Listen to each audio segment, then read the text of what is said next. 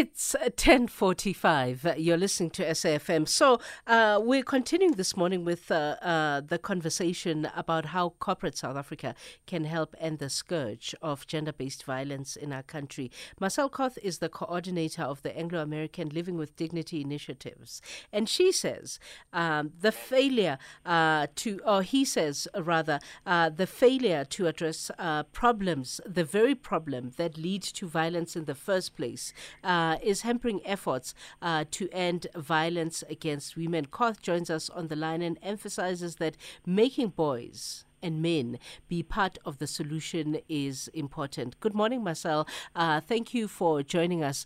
Tell me how you even got to this. Good morning, KG, and good morning to your listeners. Thank you for having me.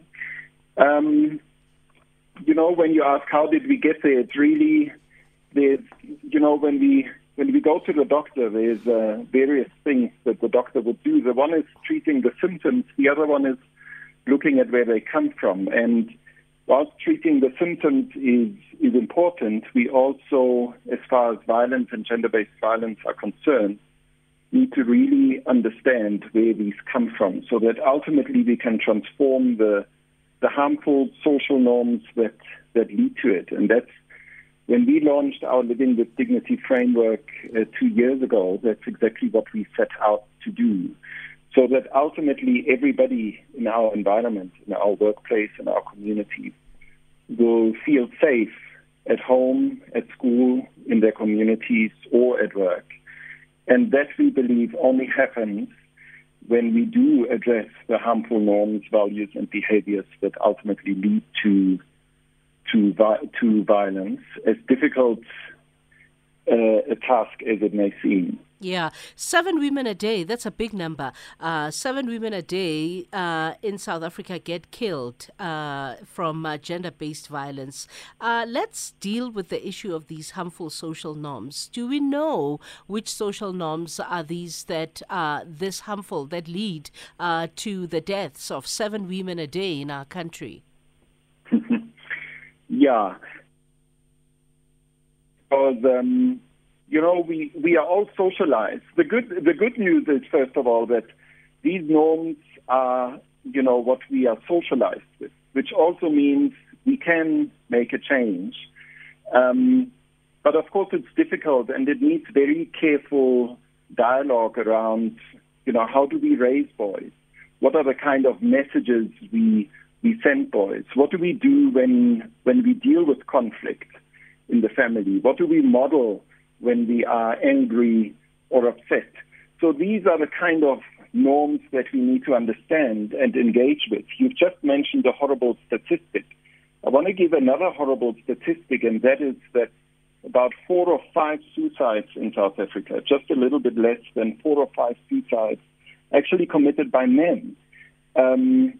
Which in turn also means that there's something about men dealing with their own struggles, addressing their own struggles in a way that is not self-destructive or destructive towards others. So violence can be addressed to others. It can also be addressed to me. So those are the kind of norms that we would like to turn around. And the positive angle of that is often referred to as positive masculinity. So that's really where we see a long-term shift in the norms and ultimately the behavior that we bring to the table.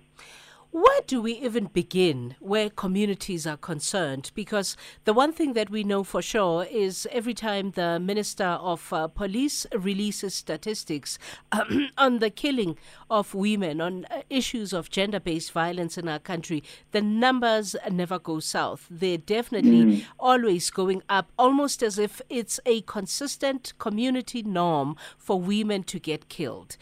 It's what we're used to. It's almost like we're socialized now to towards it to an extent where we don't or hardly ever get alarmed anymore. We get alarmed because we hear of a gruesome type of killing, and we forget about it and move on until we hear of another one, until we hear of another one. In fact, in an average year, there's many numbers of gruesome killings that we open our television sets and hear about, but we move on. We don't even remember the one from last year. So where do we begin? Where do we begin in communities to say what you've considered normal and almost acceptable, right, up until now is actually not? And this is how you redefine yourselves to, be alarmed around something like this happening, because actually it's not normal.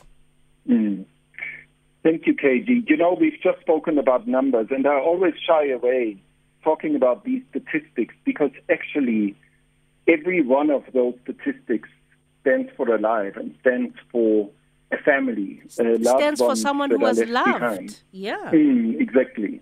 So, but the numbers are important in a sense that we need to understand the scale of the problem. And your question was, where do we even start? The core is that no one can do it alone, and we've long realized that. There's a lot of community-based organizations, NGOs, we've got the National Strategic Plan, but everywhere, and that includes us as a company, as Anglo-American, we've long realized that we need to build very strong partnerships. And of course, these partnerships need to be not only accepting the problem as a problem, but we also need to agree on how do we move forward. So in terms of partnerships, we've built partnerships on the ground with communities and CDOs in the operations where we operate. But we've also built partnerships with our unions where we've put together basically a manifesto on how we believe across the sector we can address the scourge of gender-based violence. We also operate with other role players in the sector through the Minerals Council, but also beyond through the National Business Initiative and at a global scale as we are a globally operating company. But when I say no one can do it alone, there's also a call to action here for every one of us. We are entering the festive season. We'll be, spending time with family that we hardly ever see if Omicron doesn't mess with those plans, with friends, with mates. And we will hear and we will see, those norms and behaviors that we've spoken about at the beginning of the conversation. We will see those in action. So there's a call for each one of us here that we can start making a difference in those conversations around the fire or around the table or wherever we are. So when we do hear someone making sexist remarks or someone saying her skirt was too short or, she shouldn't have answered like that to me, then there is a role that each one of us can play and respond to that. When someone says, boys don't cry to your nephew, do you stand up and say, look, there's another way of doing this? So as much as we know no one can do it alone, we also shouldn't be overwhelmed by the scale and the complexity of the problem, because you and I, KG, we can do something today that actually starts the conversations and starts shifting those norms. It shouldn't need a Marcel to come into a community of traditional leaders to have this dialogue. It should come from within that community. It shouldn't need a Marcel to come to your church, to speak to your church. It should come from within that church. Sure. So that's a call to action for each one of us, including you and I, KG. Yeah, it's I say sure because it's a mammoth task, right? I live in the same country where last week there was a big furor around a celebrity that claimed to have smashed a woman, and everybody was talking a lot about it. But what I take away from that experience just last week alone, because I don't want to talk about what happened during the course of the year as well, is the fact that both men and women right? Some were condoning that level of violence that was perpetrated to a woman, both men and women. So you saying in your campaign, right? You've dubbed your campaign "I'm Possible." Or am I saying it correctly? Yes, I'm Possible. that's correct. And what I found fascinating is that you're saying in your campaign you want to engage perpetrators, you want to engage victims, you want to engage bystanders, you want to engage communities who we've largely focused our discussion around today. Where do you start talking to the perpetrators, and what do you say to them? Because they're comfortable in their space of perpetrating violence. Yeah. So here we often speak about intergenerational violence because ultimately I do as I'm being taught, right? I do as I'm being modeled to. And we as know I see. that changing... Sorry, Katie? I do as I see. Yes. And we know, all of us as grown-ups, we know that shifting and changing these things is much harder when we are adults and norms and behaviors are embedded. So one aspect is to really start at a young age. So I mentioned earlier on, when someone says to your nephew, boys don't cry, that's part of where we start. But of course, that doesn't take away from, grown-ups who may be struggling with the use of violence. And, one of the approaches we say there is we want to be there for you too. We don't want to point fingers and blame. We want you to take responsibility for your behavior and start the journey. And if you're journeying, seriously and you really want to change, then we are there to move along with you. And if you fail, please do come back and say, I've tried and I've failed, I want to try again. So I think that's part of what our campaign wants to achieve when you say we're reaching out to all parties, to also, better understand not only those who survive violence on the receiving end, but also those who struggle with the use of violence. Of course, provided that they are ready to take responsibility for their behavior and, that they're ready to start the journey to stop the use of violence. Yeah, there has to be a willingness. You say you have partners. You've entered into partnerships with organizations. What organizations are these? Yeah, so when we speak about GBV, we often speak about the response side and the prevention side. So on the response side, following the launch of our Living with Dignity framework at the end of 2019, of course, we had lockdowns here as elsewhere in the world. So we focused heavily in 2020 on strengthening the response side. So there's various partnerships, including with the National Shelter Movement.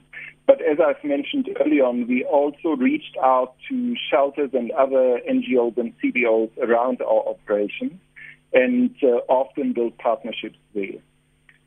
Now we are at a point we are kind of recalibrating and moving stronger into the prevention side, and we are just in the process of contracting a group of organizations. And you hear me saying we are in the process of. So unfortunately, I'm not going to mention any names, but a group of organizations that have experience both in terms of understanding these issues, but also hands-on work in communities. And these are 7 organizations that have worked across the country who will help us, move into communities and have the kind of dialogues I mentioned earlier on with relevant partners. For me, the most important part of our conversation is the inclusion of young boys. I want to know where you're going to source the young boys that you're wanting to start conversations with and men, because at the heart of this is the fact that you believe they are going to be big in terms of driving the change that we need in GBV. Yeah. They really are, but so are those who actually raise those boys, right? Whether that's at schools, whether that's in creches, preschools, and of course in households and churches and faith communities. So when I speak about boys, I'm also speaking about all those who socialize boys, right? Which is all of us, you and me and everybody else, models. But coming back to the kind of direct work with boys that you are asking about. So all our work globally in Anglo-American is guided through our sustainable mining plan. And one of our aims in the sustainable mining plan is to build thriving communities in the areas in which we operate. And within this thriving communities portfolio, we have ongoing work in health, education, and livelihood. So let me just pick education, or let me just pick livelihoods and socioeconomic development as an example, where we run entrepreneurship programs, employability programs with young men and young women. But as we have access to those young men and young women, over a period of 6 or 9 months, we would fail this course that we are discussing here today, KG, if we were not also engaging these young men and women on issues around gender norms, on issues around relationship, on issues around conflict resolution, on issues around parenting. So that's one avenue where we have access. Another one is through schools. We work with 109 schools across the country, and we now have about a similar number of ECD centers, early childhood development centers. Okay. So we are not short, if you like, in terms of access to young women and young men and boys and girls. Yeah. I unfortunately, Marcel, have to leave it here, but I think it's quite fascinating because it's a different approach to a problem that keeps recurring. And clearly the current solutions on the table are not necessarily yielding any results. But I'm sure we'll talk again one day in the future. Marcel Korth, coordinator of Anglo-Americans Living with Dignity Initiatives. It's 11:01 and Musa standing by with the news.